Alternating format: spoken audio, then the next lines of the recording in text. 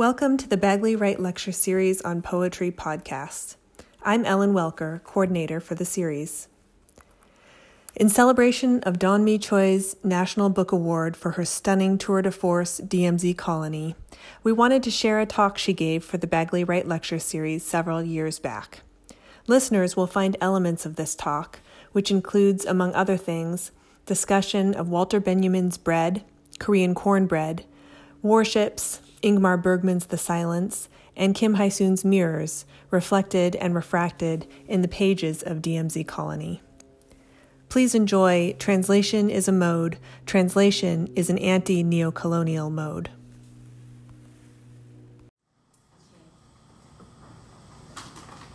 This talk that I'm going to give is a talk that I gave last year for American Literary Translators Association. And I decided last year that I would accept all challenges, especially things that I'm most afraid to do, like doing things like this, talking in front of people. So when they asked me to give a keynote, I said yes, and so I'm going to give that same talk here. I began to write poetry as I was translating. So poetry and translation are always intertwined for me. In many ways, my poetry and translation is a house for my poetry. So I should really call this talk, it's a talk about my house. The title, Translation is a Mode.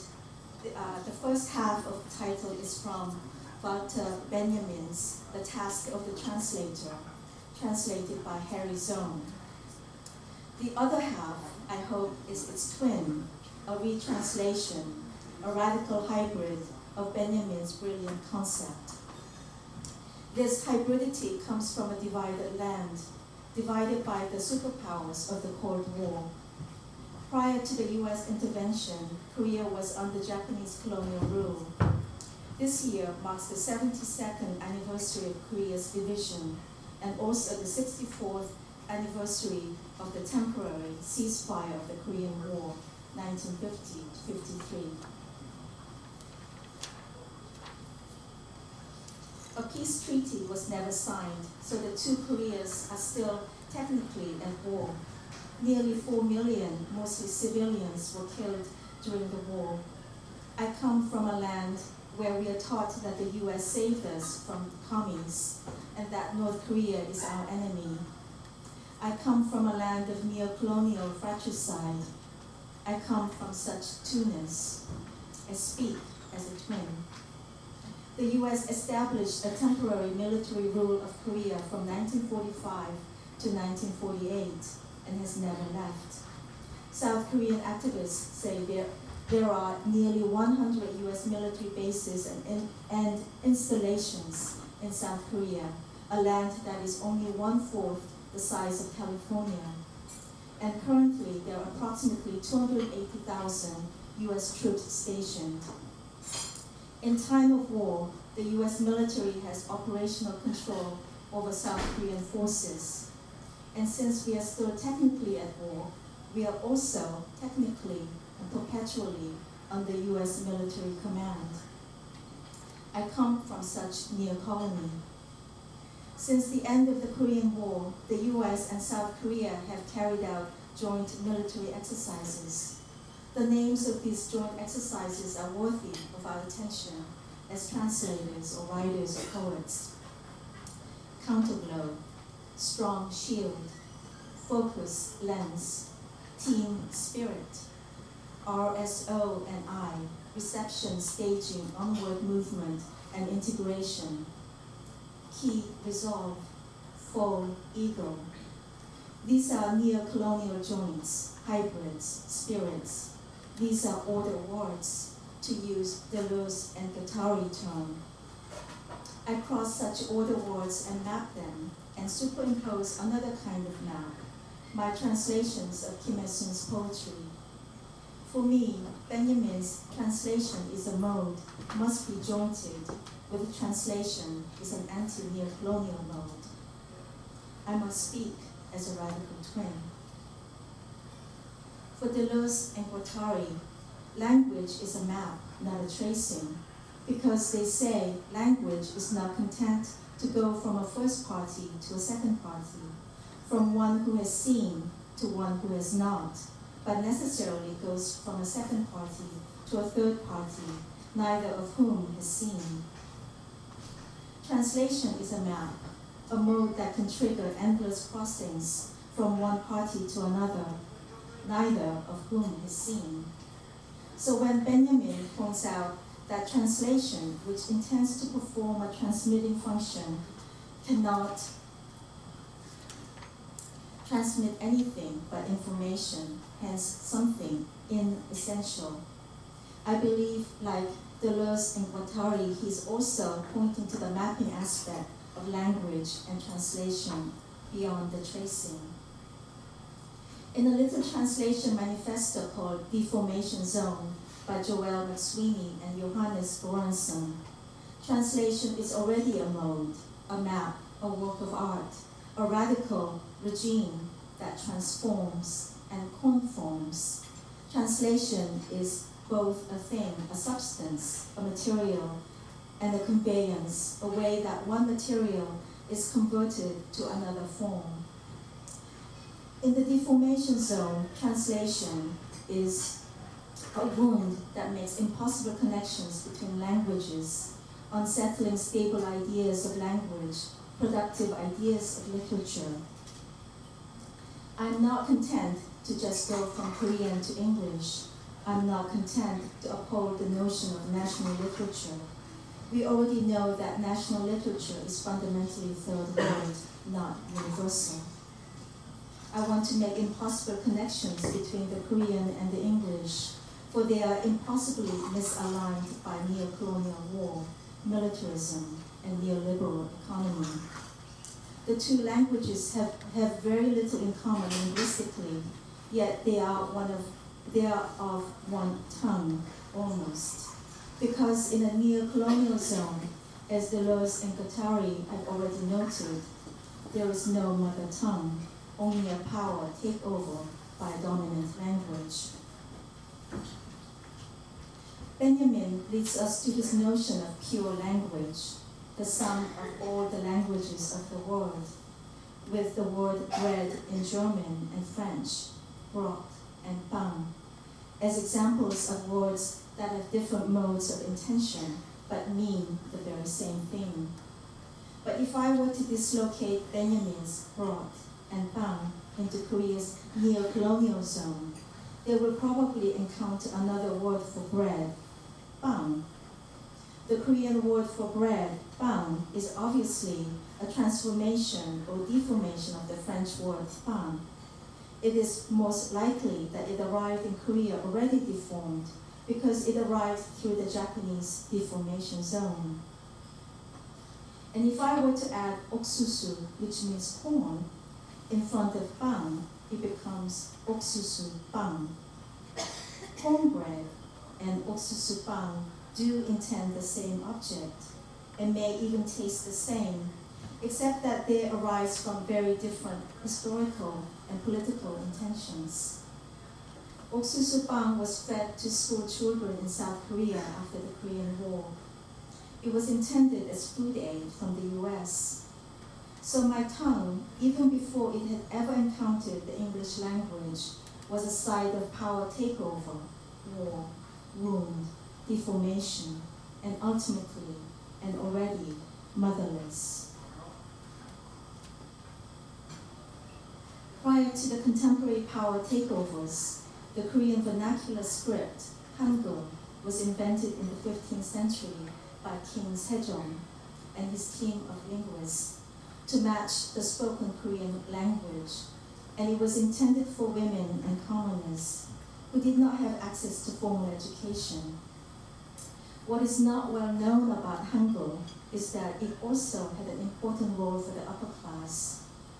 It was meant as an aid to correct pronunciation of Chinese characters and for producing translated annotations of Chinese texts. In other words, the vernacular script was invented to maintain the class division by having two separate writing systems, keeping women and commoners outside of privileged knowledge and therefore outside of power. And to put it more bluntly, a power takeover was part of the vernacular script's necessity, its invention. I was already born with a tongue, with a task to translate, but motherless and expelled from power. But no one is immune from the power takeover, not even King Sejong. In the newest trilateral US-South Korea-Japan military drill against North Korea, 3 South Korean warships named after King Sejong were sent across the South China Sea to the territorialized waters of Hawaii. These warships are equipped with a ballistic missile defense system made by Lockheed Martin called Aegis Combat System, named after a shield worn by Zeus and Athena in the Greek mythology. This is what trilateral militarized translation drill looks like. It floats, it kills. My tongue, your tongue, is already an aggregate. The impossible connections between languages, a site of multiple and collective enunciation. There is no individual enunciation, as Deleuze and Guattari have said. I say, we are all floaters. We are all motherless translators. What makes Osusupan cornbread most remarkable is not the seemingly benign humanitarian intention behind it, but the fact that on a local, bodily, tongue level, it creates intense longing, a lifelong craving, which could easily be translated as a desire to be colonized, but it certainly is translated, and it is certainly translated this way at the level of US foreign policy and diplomacy. But my tongue deforms, it disobeys. I translate this longing as homesickness, which is a form of illness, a form of intensity. Ingmar Bergman's film, The Silence, the film actually takes place in a hotel, so this is a perfect location. 1963, opens with a scene on a train, and Esther, an ill translator who soon coughs up blood. The boy is Johann, a son of Esther's sister, Anna, who is not a translator and therefore not ill. The only time when Esther, the translator, is not coughing up blood or deathly ill is when she's typing up a translation or taking notes while she's reading. And like many translators or poets or writers, she smokes and drinks quite a bit. And of course, I do none of that.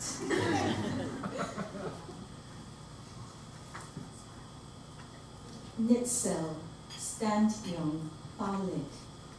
Little Johann here points to the foreign words, Bergman's made-up language, and asks his translator aunt, Esther, what does it mean? She answers, I don't know. They're traveling in a foreign country, and an impending war or military takeover is suggested by the images of tanks and men in military uniforms with berets and sunglasses at a town called Timoka.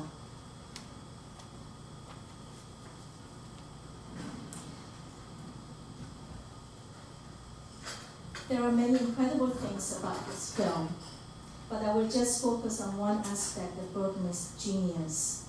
His genius lies in the use of mirrors throughout the film. The mirrors are sites of translations, deformation zones.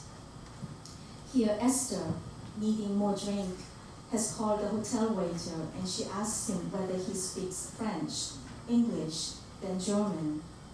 His mouth moves, but the sounds he utters are silence, with occasional incomprehensible gibberish. Obviously, he's speaking a foreign language. And there is Esther reflected in the mirror, holding a bottle of booze, and miraculously, the bottle makes its way into the hand of the waiter. So maybe go back one more. So you can see how she's reflected in the mirror and she's holding the bottle, and the waiter is outside the mirror in the next one. And now the waiter is holding the bottle. This miraculous act taking place in the mirror is an act of translation, a translation performance.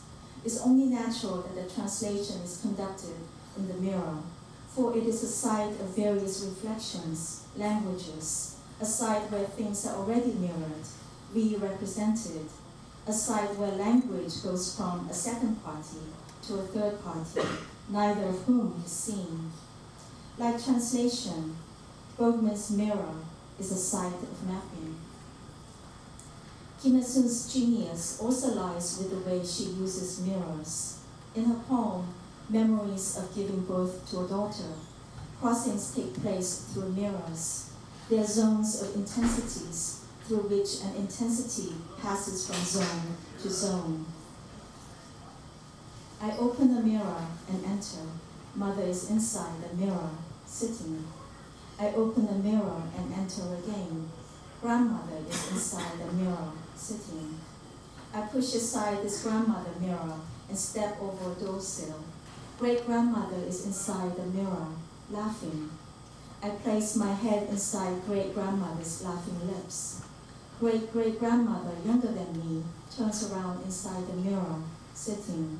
I open this mirror and enter, and enter again. All the ancestral mothers are sitting inside a darkening mirror. And these mirrors mutter and call in my direction, Mommy, Mommy. Mirrors have been long used in Korean shamans' rituals as armor, to intensify energies, to induce trances, or to light a path to the underworld during spirit travel.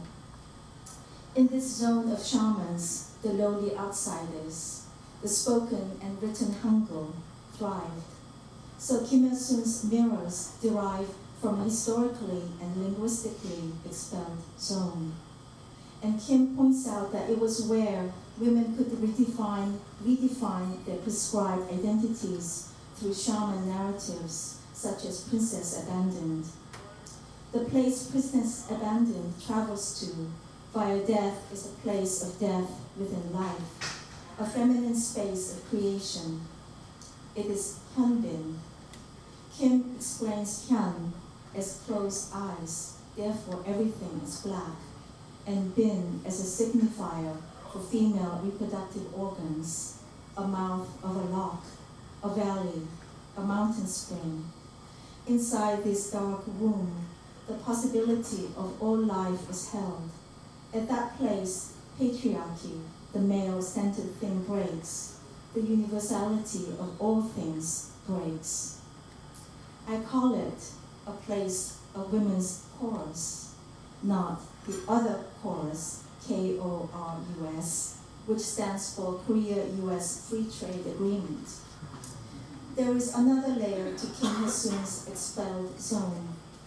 While Kim Il-sung was working as an editor, she had to go back and forth between the publishing house she worked for and the military censors.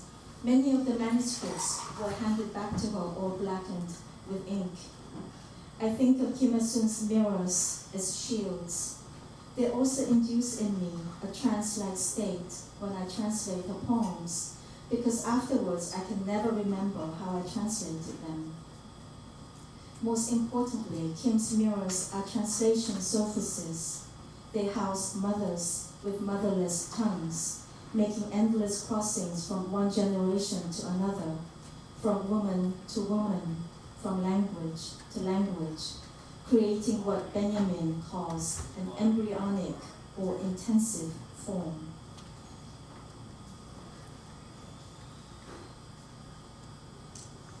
Bergman's translation mirrors are pregnant with illness, homesickness, and even puns. Here's another genius translation image. A newspaper carrier hands a newspaper to Esther's sister, Anna, at a cafe, and she quickly flips through the paper in gibberish in a foreign language and briefly notices the only thing she's familiar with, an announcement of Johann Sebastian Bach's Goldberg Variations. And then to this shot, where we see the newspaper board on the back of the carrier, and at the same time, Anna's eye in the mirror of her compact powder case. The powder case is empty, so she didn't really open it to powder her face, but to translate. And what's mirrored is her own eye, a variation of her eye. She's not a translator, but her eye is already a side of variations. I like to think that Bergman is punning here. She may not be a translator, but she does have an eye for translation. That was supposed to be funny, but...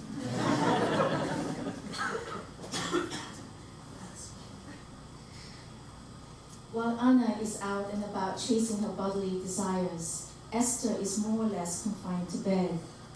Like Kim Il-sung's ancestral mothers, she practically lives inside the mirror, amongst other mirrored images, those fancy books that she translates, as pointed out by Anna, with a tone of envy, sarcasm, and disapproval.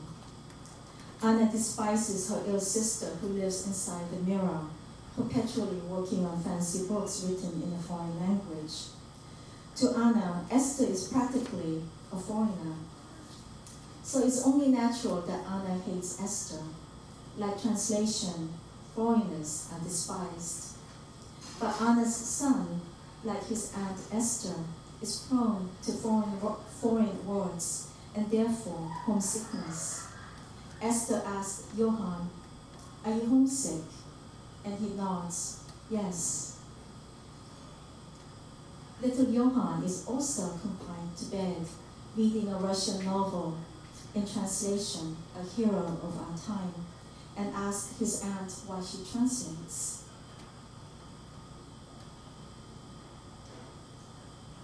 The silence ends with little Johann reading the foreign words that his aunt has written down for him.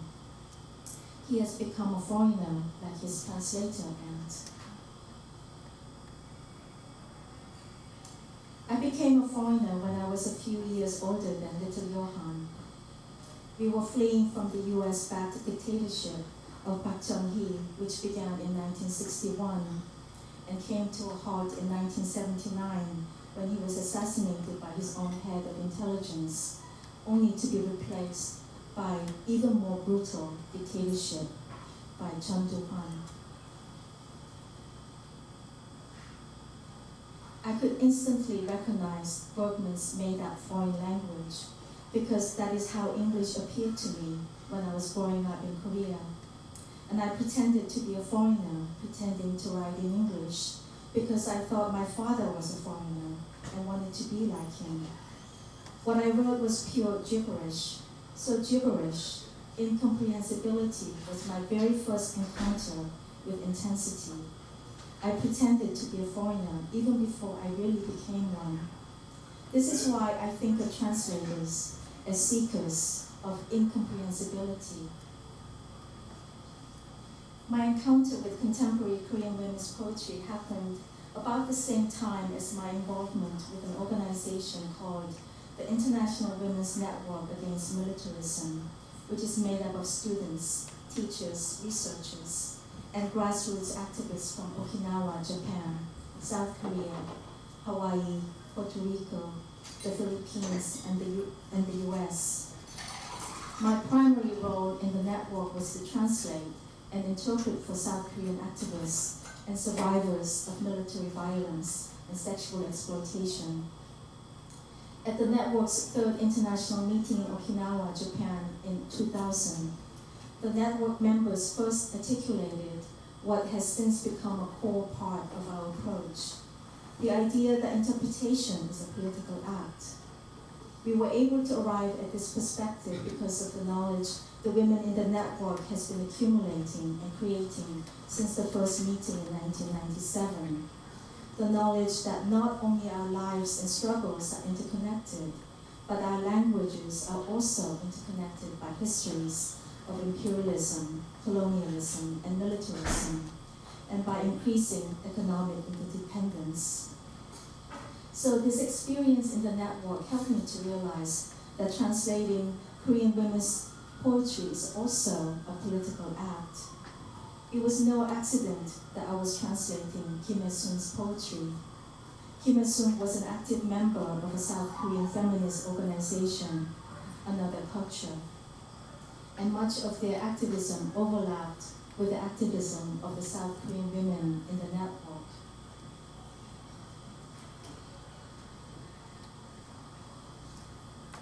I don't think it's redundant to say that many of the weapons against humanity are manufactured here in the USA, inside its empire's belly.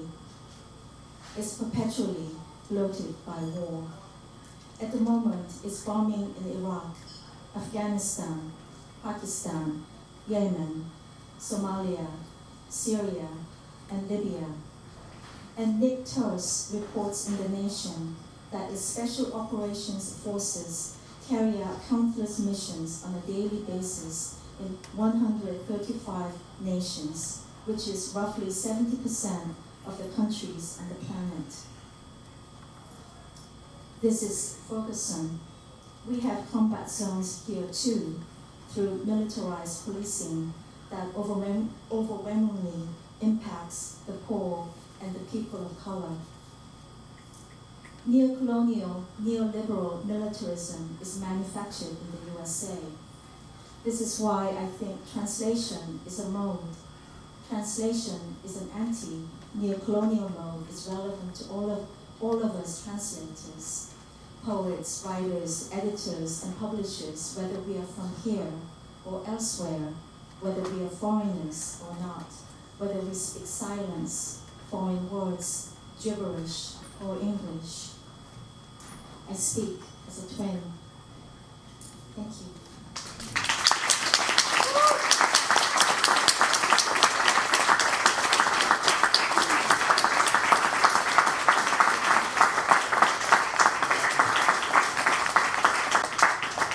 So this photograph is in the Hardly Wall, and I covered their ugly faces with flowers and put some writing at the bottom half. And my father was here at this moment. It was 1961. Park Chung-hee on the right, he led the coup, and this was the day. It was right in front of the City Hall of Seoul, and they kind of announced announced martial law. And I always wondered whether this person was my father. So when I went back to Seoul last December,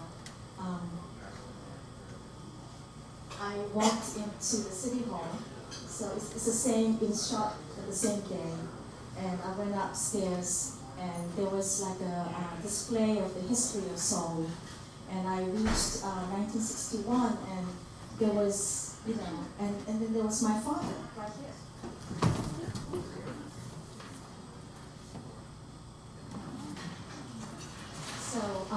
So now we're going to perform for you Act 3 and 4, which is actually based on my father telling me this experience of filming this day and who he saw and what was going on,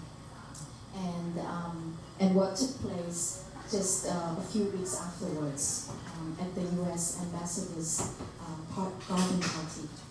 So.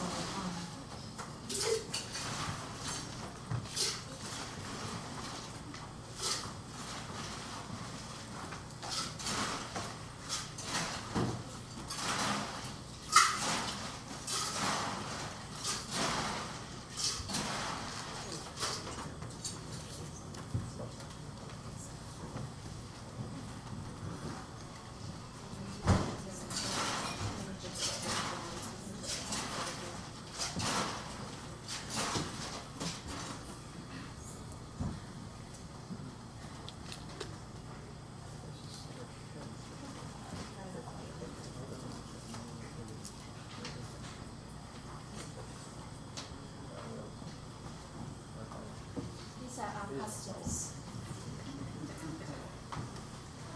Act 3. Everybody was there. I am a rose of Sharon, a lily of the valleys, a flower of heaven, a kind of knight, a cadet. My pistol powder, a kind of immortal, a kind of crocus, a bridal sprig. Just a few days after the May 16 coup d'etat of 1961, I was delighted for a different reason. If I made one story for UPI, I was paid 1/4 the salary of a bureau chief. 2 stories, a half of a month's salary. 4 stories, then I would make the same as a bureau chief. A section chief editor of a Korean newspaper made only $20 to $25. Oh, Lily Pom Pom. At first I had no film camera. Later I used a 35mm camera with a 100-foot film roll.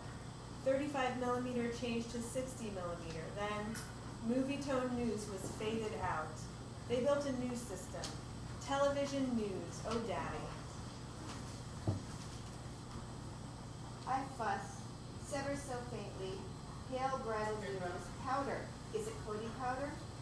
I pat dust, sever so faintly, petaled, starch, petticoated, pomp bridal news, powder. Is it Cody powder? After the coup, several hundred cadets in West Point style, uniform, marched to the square of Seoul City Hall. The Army Chief of Staff looked like a naughty boy. A 3-star general, starch. He was giving a speech. About 6 generals stood behind him at the top of the stairs. Oh, Petty Cody. Oh, Petty coup, who is General Park? Oh, Petty coup, who is General Park? Oh, Petty coup, who is General Park? Oh, Petty coup, who is General Park? Oh, pretty shoes, nobody knew. AP photographer was there. I was there. Kim from another newspaper was there. Everybody was there. Oh, Rosie Posey, is it Cody powder? I'll go find out. I had a heart of stone when I started working for the newspaper. I wasn't afraid of anything in the world. Even Singman Reed, even General MacArthur, oh, Panther. I walked up the stairs and saw a man with Ray-Bans. Oh, Cody Hoity, only 2 stars on his cap. He didn't look like a general at all. Are you General Park? But nobody knew. Oh, bridal shoes. Oh, news, excuse me. I started rolling the film, a close-up of General Park. That day, the AP photographer's photo of the general was in Newsweek and the Washington Post. Later, the photographer became the Blue House security chief. Oh, Belt. Anyhow, I made a story. Oh, Petty coup, you made powder. I said to General Park, your men are in control of Kimpo Airport. No news is allowed out of the country to New York, Washington. Ha, I exaggerated. Or Tokyo. He said, come to my office and let's talk. Of course, I didn't go. 1 hour later, I shipped my film to New York via Tokyo. Oh, pretty shoes. Act 4, U.S. Ambassador's Garden Party. Several days after the May 16 coup d'etat. A waltz of flowers. Azalea in deep pink, its size varied by wide-angle lens, super wide lens, telephoto lens. During the war, a reporter from Seoul Daily came to find me in Busan. He said, it is very hard to find you. Why don't you come back to Seoul, work for the paper? I said, what about the draft? He said, it would be like serving in the military, permanently. Azalea, you make powder. The reporter came back for my answer. I said, after the war, and when I'm old, how would I explain myself to my grandchildren? What I did during the war. He said, what? Grandchildren? I said, I would like to stay in Busan. Azalea, you make powder. How many stars were there? Yes, ma'am.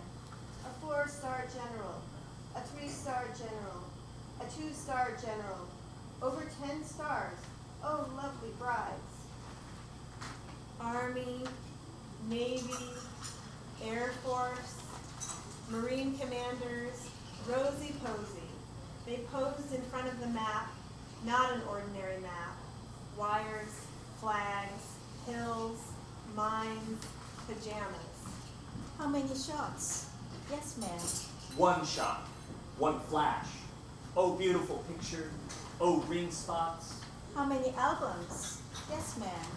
A 3-star general ordered 100 photo albums from Japan. General Kim wants to see you. Overly ovaries. The general talked for a whole hour how to organize his old photographs. Overly ovaries. He brought me 2 shoeboxes. He grinned. Overly ovaries. Photos of his service in his Japanese military. Overly ovaries. How overly? Year by year, I went modern style, no blemishes. General Kim wants to have dinner with you. Thank you, but I would like to go home to my baby son. Petals fall and bloom again.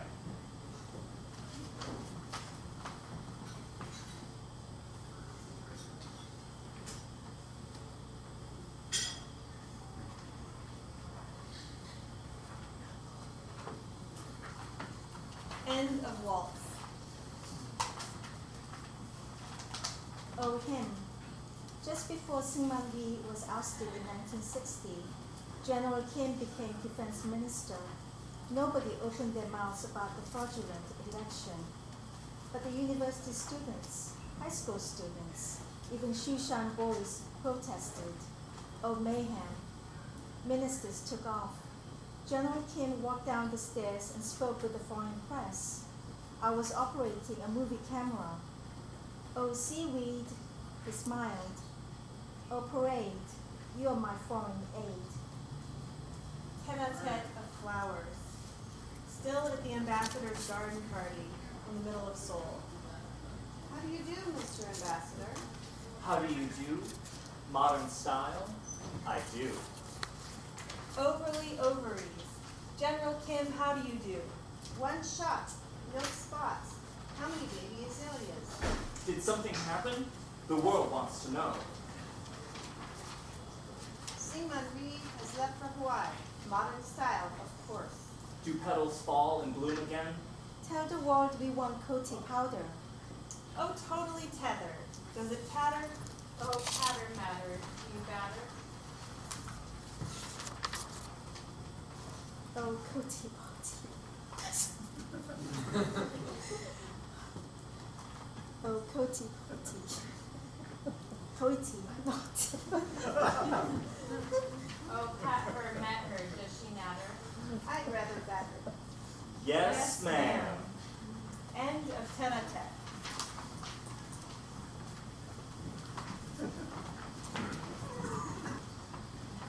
Thank you.